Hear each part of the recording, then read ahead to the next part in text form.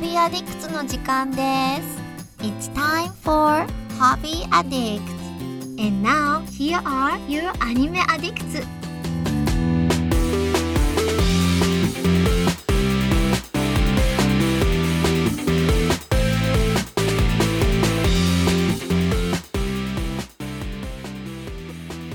Hey, all you cool cats and kittens. Welcome to Hobby Addicts. Yeah. Meow. Episode 259. Joined by a feral crew today. We have Caroline. Hi-oh. Hi-ho, the Dario. And we also have Mason. Mason, how are you? Hola. So animalistic today. What's like up with that? I'm feeling it though. Animalistic, I like. Okay. Well, welcome into the podcast, guys. We have a mixed bag of things to discuss with you today, as we have been doing lately. I am going to be discussing the progress I've made on building an SUV camper. So that was an adventure yesterday. And Caroline's going to talk about a documentary called The Staircase. And Mason is going to talk about the Mortal Kombat movie that just came out. And I'm very... Indeed. very interested to hear about this Mortal Kombat movie. My first question is, do they play the Mortal Kombat theme song for the movie? Just once. Oh, just once. But they I feel like there's a lot of like remix or inspiration into it, the different music in it. But yeah, nothing like obvious of the theme, except for maybe that one time. Well, I'm going to have to say that that's some fucking bullshit. But I guess I can live with it. So I'm guessing you both saw the movie? Yeah, we actually did a group watch in the AAA podcast Discord. I saw that. I jumped in after like 10 minutes or something. Yeah, it was a small little kind of impromptu session, but it was fun. I knew essentially nothing going into this series. I have not seen any of the previous installments of the series. I think there was a movie in like 95, there was one in like 97, and the second movie was just so bad that it just, they're like, let's not try this again for like 2 decades. And finally they mustered up their courage and put this out, and it was good that we watched it as a group with some people who had experience with the previous installments of both of the movies and the games to kind of explain, not what was going on, because the plot was not hard to follow, but just explain like, oh, this is a reference to this move, or this character in the game uses this move and it's really powerful, and that's why he does this fighting thing. And I think at the end of the day, if you are into Mortal Kombat going in, you'll probably enjoy this film. I think that it paid homage to what fans of the series enjoy. And for people who don't know anything, and maybe Caroline can chime in here, it was kind of mid. It wasn't that good. I didn't think it would be. I went in expecting a video game film, and I got a video game film. It wasn't anything groundbreaking in terms of storytelling or characters or things like that. But if you are already endeared to the fighting of the original game and the, I guess you can call them characters of the original game as well, and maybe some characters based off inspirations of those characters, then yeah, this would be a good, I would say, I've never seen the other films, but I would say this is a decent addition to those films. So this, I mean, I've seen a few of the movies before. I think I saw the original one in 1995 when I was a kid. But what is the premise of this one? Like, what is... I'm assuming they get them all onto an island or something to just fight. So, like, what is the premise of how they do that? The premise is many moons ago in long ago Japan, Mr. Hanzo is brutally killed by Mr. Sub-Zero at the very first minutes of the film, and his whole family is frozen to death. But I guess one of his kids, some baby, survives, and through this bloodline over centuries, that lineage has been passed down to just some Joe Schmo who sucks at UFC. And I guess in the next installment of I think it's like the 10th time in a row or whatever, they're doing this tournament where all these fighters across the globe and universe, I guess, get like the crest, the seal, the tattoo, like planted into their skin, saying like they've been summoned for the next round of fighting. Oh. And so this guy gets it, and all of a sudden everyone's like, oh, it's the guy, and he's actually from the bloodline of the guy that we're trying to kill, because the prophecy said that bloodline is going to be the one to save Earth, and we don't want that. It's always a prophecy. Exactly. So essentially, so he goes around, gathers up other folks, some with and without the brand, like a berserk, and stage a fighting defense to defend the honor. So the tournament hasn't even started. It's just like them trying to attack this random non-video game character made for the movies.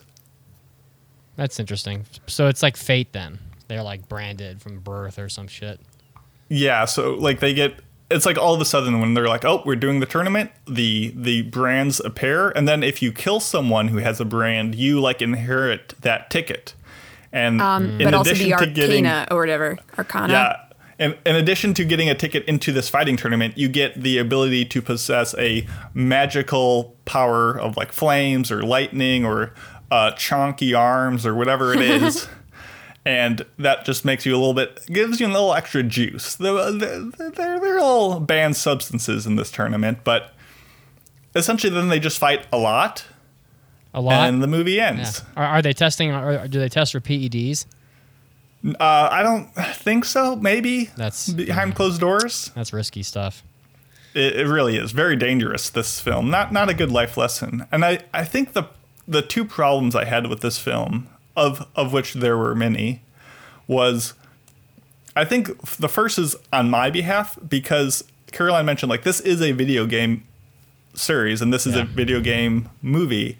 But for some reason in my head, I was thinking that this was like a big budget, like huge studio production. Maybe just because nothing else is in theater, so this was getting all the commercial time.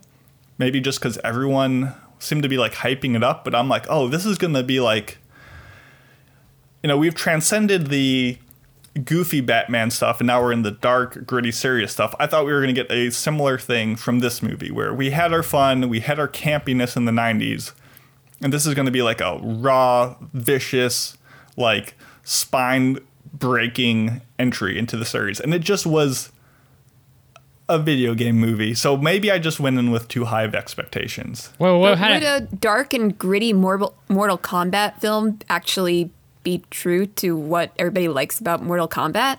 Don't they like that it's like, needlessly gory and just silly kind of, but also it is dark because you see people's spines get ripped out of their bodies. Yeah, I don't know. It just didn't hit the right note that I wanted. Like, I wanted this movie to be The Raid with superpowers. And if you've never seen The Raid or The Raid 2, those are like hands down some of the best fighting films of the past like century, and you should watch them. They are, in other words, of all time, amazing. Because I don't think the movie industry is a century old. Decade, century, yes. I point still stands. They're so good. Okay. They're so vicious. And while some of the fatalities in this film were good, most of them were kind of whatever. But the biggest fault was like, during the actual fighting part before they kill someone, it was so lackluster. It was so just the most generic. Like, this is like TV series on NBC kind of fight level choreography. Like, it was very uninteresting.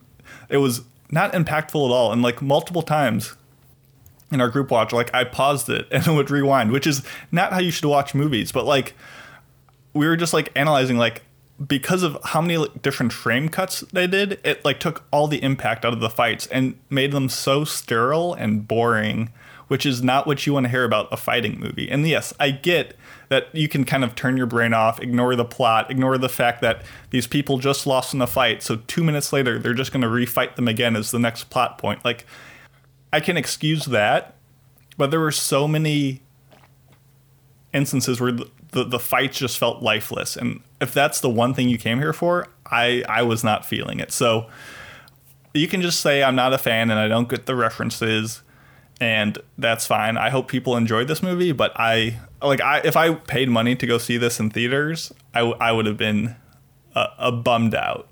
How about you, Caroline? Did you like the movie?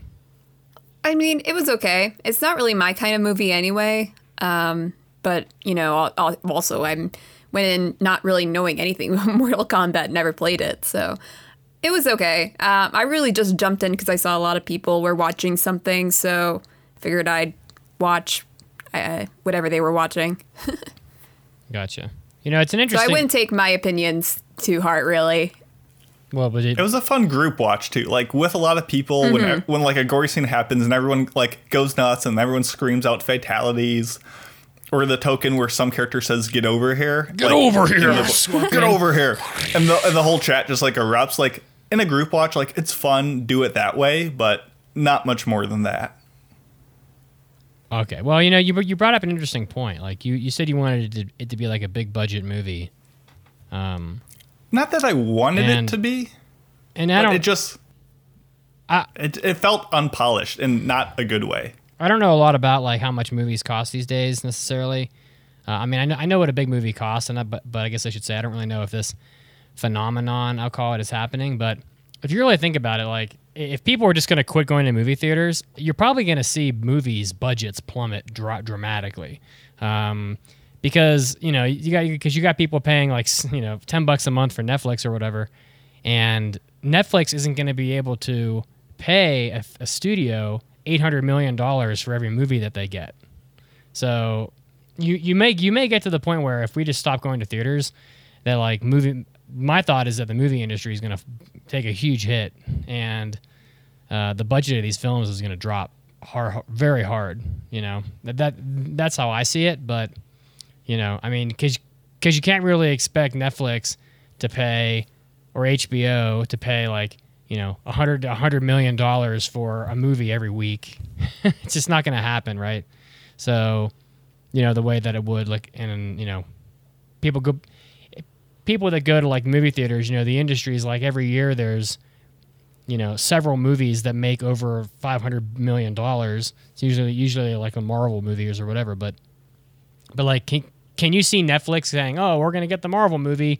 Well, here's half the money it would have made from the movie theater. Like, I just don't think Netflix is going to pony up $250 million to get the rights to the Marvel film. So, and in order to get that movie made, so that Netflix can actually get to it, you know, they're going to have to drop the budget by a lot.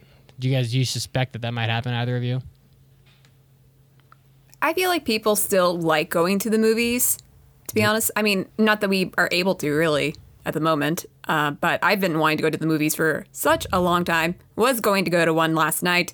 Couldn't go because the tickets were all sold out because of the, you know, limited seating situation. So I got a ticket for next week. And, you know, it's taking a hit right now, but I feel like it'll come back eventually. How do you feel, Mason? I agree. I think the budget of movies is not going anywhere. If anything, it's just going to keep on skyrocketing as more and more corporations get involved to make these massive franchises. So, yeah, I think a good movie can be made with or without a budget, and this wasn't one of them. Well, not a movie with lots of special effects. Like, you're not going to get, you know. Yeah, well, practical event. I want to go back to the days of humans dressing up in the Godzilla suits. That's peak fiction. Well, I don't necessarily disagree. You know, I don't know. I mean, you know, it's not really, it doesn't need to become a conversation about movie theaters, but you know, my thought is that, like, you know, is that people don't want to go to theaters anymore, you know? So, I don't know. I've been lectured several times for going to a movie theater in the last 6 months, so, you know, my thought is that like people aren't going, they won't go. They'd rather just sit at home and watch Netflix. And the movie theater industry's dead. AMC is pretty much bankrupt. You know, game over. That's kind of like, you know, that's. I mean, the ticket prices and you know, popcorn soda prices are really expensive, but you know, you can't really beat the feeling of being in the movie theater, having that surround sound and like seeing it on the big screen. I even like asked my friend yesterday if she wanted to go to the movies with me because that was originally my plan, as I mentioned. Yeah. And she was telling me like, oh, but isn't it like really dangerous to go to the movie theaters right now? Meanwhile, she works at a Chinese buffet, and we've gone to restaurants several times before in the last few months, and I don't see how going to the movies is. I feel like it's even less dangerous to go to the movies than it is to go to a restaurant right now. Caroline, The Staircase. I was watching some documentaries last night, but I don't think The Staircase is one of them. Yeah, it's on Netflix. It's been around for a while. In fact, this documentary, the original part of the documentary, was back in 2003. This is a 14-episode documentary, I think, and the first majority of the documentary, again, 2003, then they had like updated episodes added onto that. Then Netflix acquired it, I think, a few years ago, and I've only just started watching it like not too long ago. I'm only on episode 4. It is a bit of a slow burn, but the thing is that it has a lot of interesting things about it. So I'll give you pretty much the overall story here. There is this guy married to this woman. Mm-hmm. This is like in North Carolina back in 2001.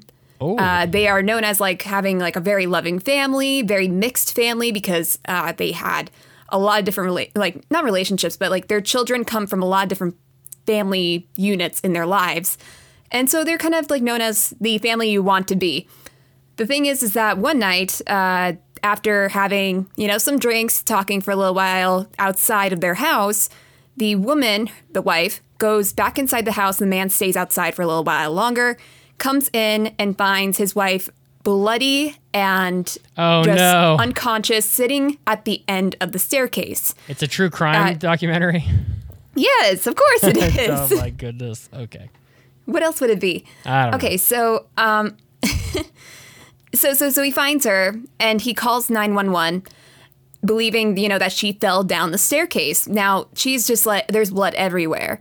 So it does not look exactly like she fell down a staircase. You wouldn't expect to see like the scene in front of you if it was just a simple fall. So obviously everybody starts to look at the husband, thinking that he beat her to death or something like that. That bastard.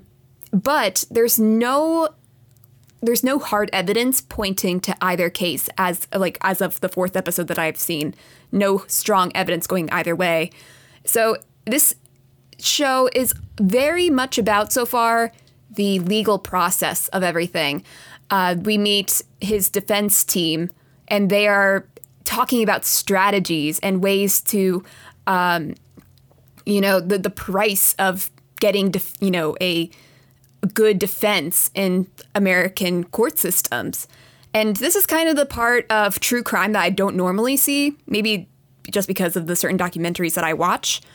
But even so, I'm like, they're telling you all about the different ways to go about explaining away different details. They are writing like thousands and thousands of different details of the case and how they are going to get around it and how they're going to try to spin it in their way. And the thing is that I still don't even know if he goes to jail or not, because I haven't seen the end of it and I haven't really heard about this crime before. And even so, I don't even know if he's guilty or not, because while the scene looks incredibly, strange, he doesn't really seem to be the kind of person that would commit this crime, because he's also like a very interesting kind of guy. He has a lot of interesting viewpoints on the criminal system in America, also the corruption in this town in North Carolina. So regardless of whether or not he's actually guilty, he has a very interesting viewpoint. That's just what they want you to think, Caroline. I know. Yeah. Don't you see? So, don't you see? Yeah, I'm not saying that he is innocent. I'm saying that it doesn't appear that it is black or white, really. It sounds like really hard to get a view on this is exactly what had happened. He probably did it. I'm just kidding. I don't know. Kidding. I have no idea. What is it with like my girlfriend loves true crime. And it seems like the ladies love true crime. What is it about true crime that has like that certain je ne sais quoi that like draws in the ladies? What I don't know. Maybe it's like the thought that terrible things happen in this country. If you have never experienced something as terrible at this before, it's very foreign, very new, and kind of frightening. So the fact that, while your life might be peaceful, it could easily turn into something very scary. And I don't know, it is interesting because there's also a lot of mystery in it too, because of, motivations, if you are unsure of whether this person actually committed this crime and so on and so forth. So yeah, I think it's generally pretty interesting. And also, who doesn't love a good scary story, That's true. Yeah. Well, how about you, Mason? Are you into true crime? So that was actually one of my secondary topics I was going to talk about, but I was going to wait till I finished the show before I brought it up. But I am halfway through the name of the Netflix thing that I'm forgetting about, the art theft of the Isabella Stewart Gardner thing. Oh, I haven't heard that. I think I might have heard something about a thieving documentary. I don't know what the name is, though. I'm trying to... it might be called Art Heist. I'm looking it up now because I was not prepared, even though... Oh, it's called This Is a Robbery, the world's biggest art heist. It's 4 episodes long. I'm halfway through it, and I'm going to talk about it maybe in the future. And it's actually funny because it has a lot of the same FBI people that they talk to from the show that Caroline talked about a few weeks ago, the one about the college admission scandal. Mm-hmm, oh, yeah? It's a lot of the same people being interviewed, and it's a little funny. But it's all right. I don't like when they try to reenact everything. Oh, I see. I that always puts me off. It feels like they don't have enough confidence in the strength of the story they're telling, that they need to be we need to have some sort of reenactment and just show these same scenes far too many times. There's a cheapness to it that puts me off. But I like the dramatized way of, learning about history in a short little form content. So they're all right. The thing about this documentary in particular that I like is that is because it is so aged. It's nearly 2 decades old. So the documentary is, or the crime? Yes. So the crime was back in 2001. They followed this guy's legal process in 2003 and made it into a documentary right then and there. Oh, wow. So I've never seen a documentary back from 2003 before. Usually a lot of the ones I've watched are very modern. So while it is a slow going documentary, there isn't really a lot. It's not the kind of a blockbuster documentary that's wow, draws you in kind of thing. But the whole meeting the defense team and learning how it all works from that perspective is pretty interesting. And if you think wow, this guy's obviously guilty and there's no reason to believe that he's not. The thing is that at least in the most recent episode that I watched, something really corrupt, not corrupt, I can say exactly, but basically back when this family lived in Germany, 17 years prior to the incident, there was another woman that was found at the bottom of a staircase dead. In fact, he was a good friend of the husband. And he ended up taking in her 2 daughters after that. But the thing is that she died of a cerebral hemorrhage. And there was a doctor that came in. There was an autopsy done at that point before, when that woman died.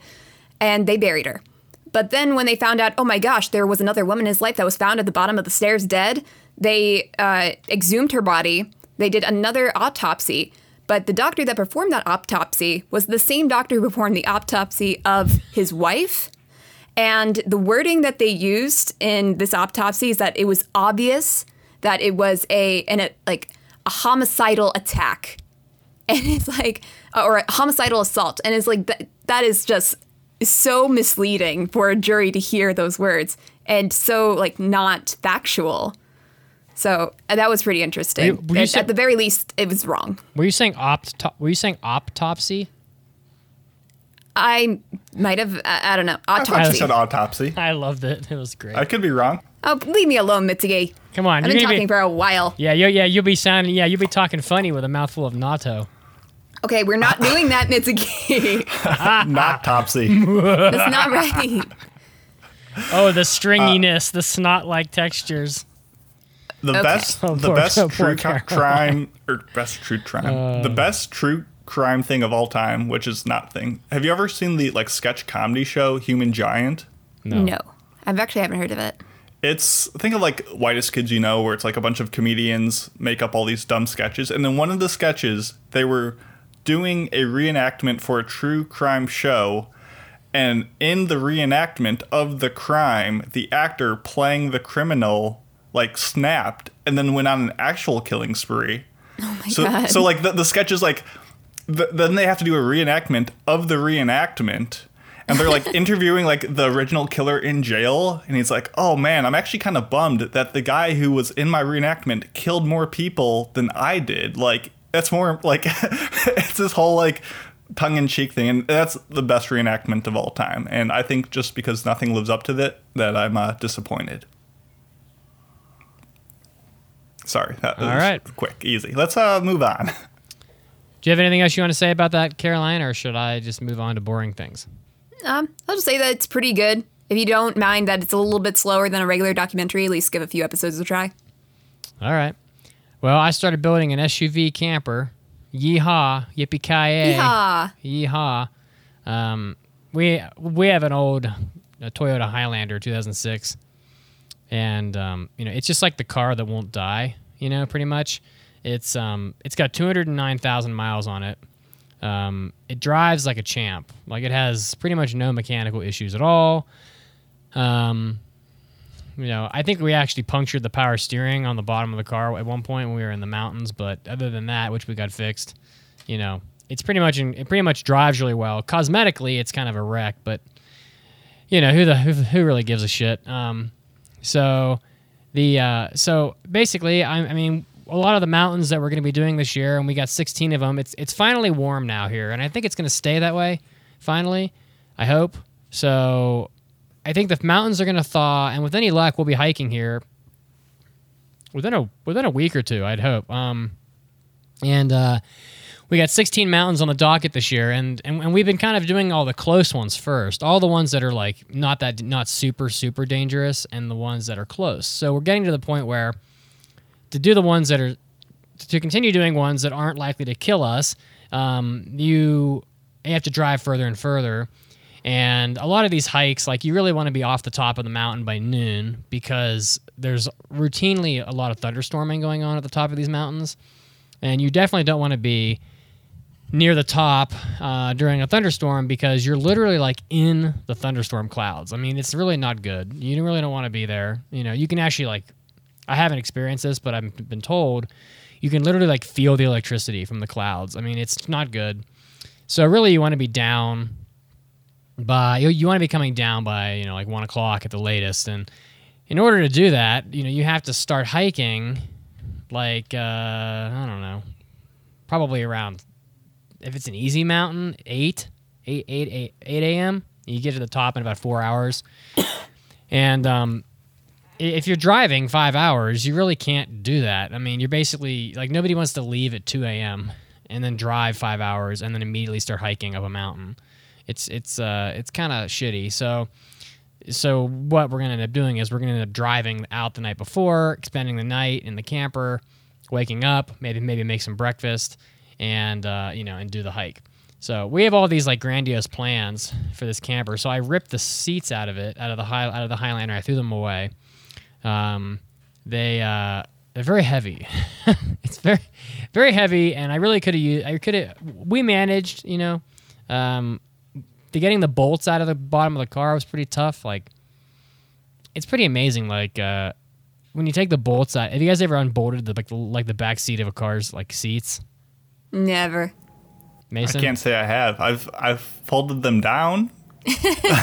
Those fucking seats are never, like, they will never come out of that car. Like, that car could get launched into space. It could like fall out of space and land on the ground, and I can guarantee you the last thing to come up with to fly off of that car will be the seats. They are never coming out.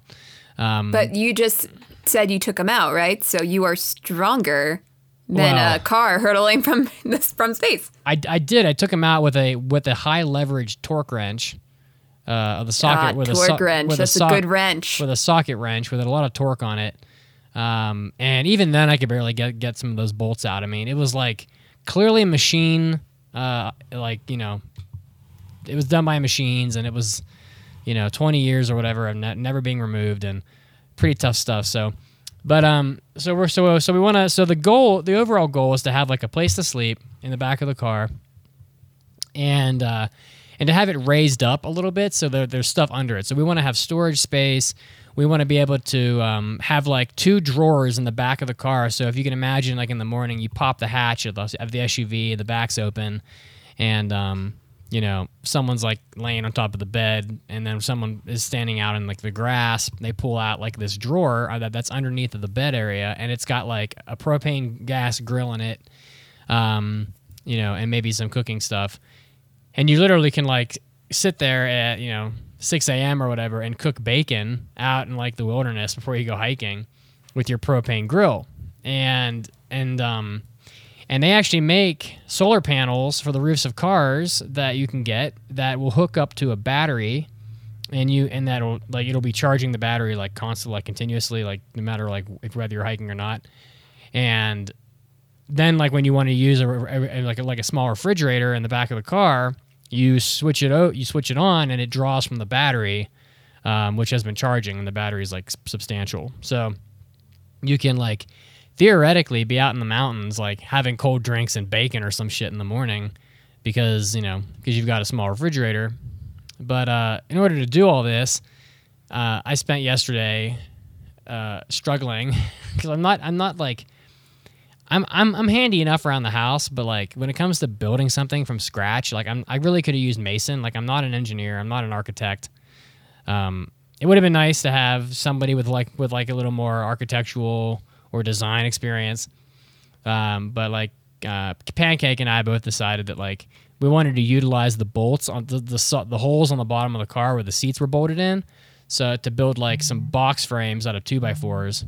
So I spent about 4 hours yesterday figuring out which bolts were the right ones, and using like the jigsaw to cut the 2x4s, and drilling giant holes in these 2x4s, and getting like I got 2 of them bolted in, which is about 8% of the frame, about maybe an eighth of the frame. It's not very much, and then we'll build up from there. But boy, it's tough. It's tough work, man. I mean, and it's expensive. Like 2x4s and like quality like metal bolts, that shit costs a lot of money. It's expensive. So, it's gonna. Yeah, it adds up. Like 1 3-inch metal bolt that's like, maybe half an inch thick.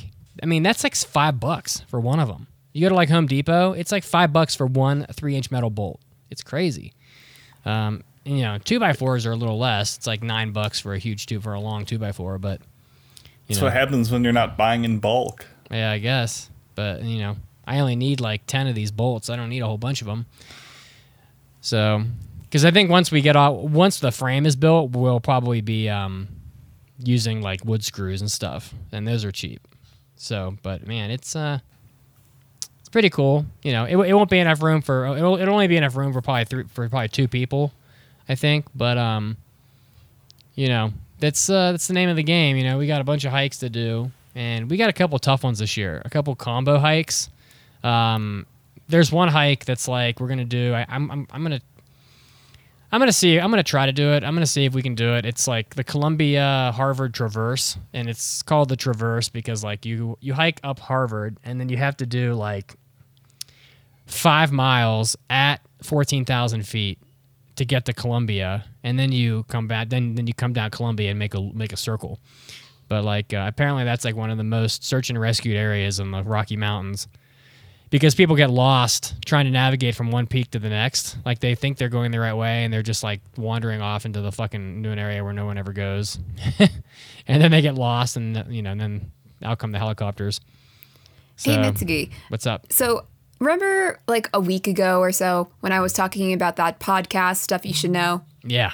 Oh yeah. Okay, so one of the episodes I was listening to recently, they talked about this treasure that was once buried in the Rocky Mountains, and it is all about like this guy who had a bunch of money. He decided, you know what, I'm gonna have a bona fide treasure hunt, and he made up these clues, got this chest, and he buried it somewhere in the Rockies, and so then started this whole treasure hunt.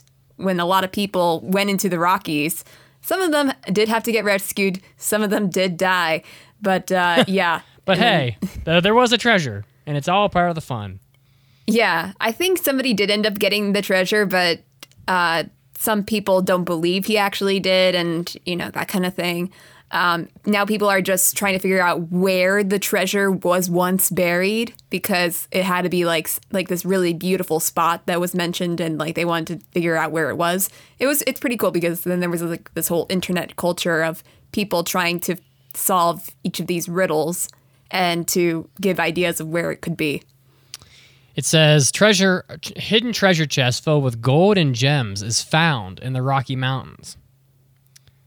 That could be it, yeah. Yeah, I don't know many treasure chests in the Rockies. Wow, there's a picture here. If this is a real picture, it's impressive. I mean, I don't know if I've heard of like a picture actually being taken of it. I just heard what was, basically what the guy who put it together had said. It's filled with gold nuggets. Filled with gold nuggets, gold coins, and precious gems. Holy shit.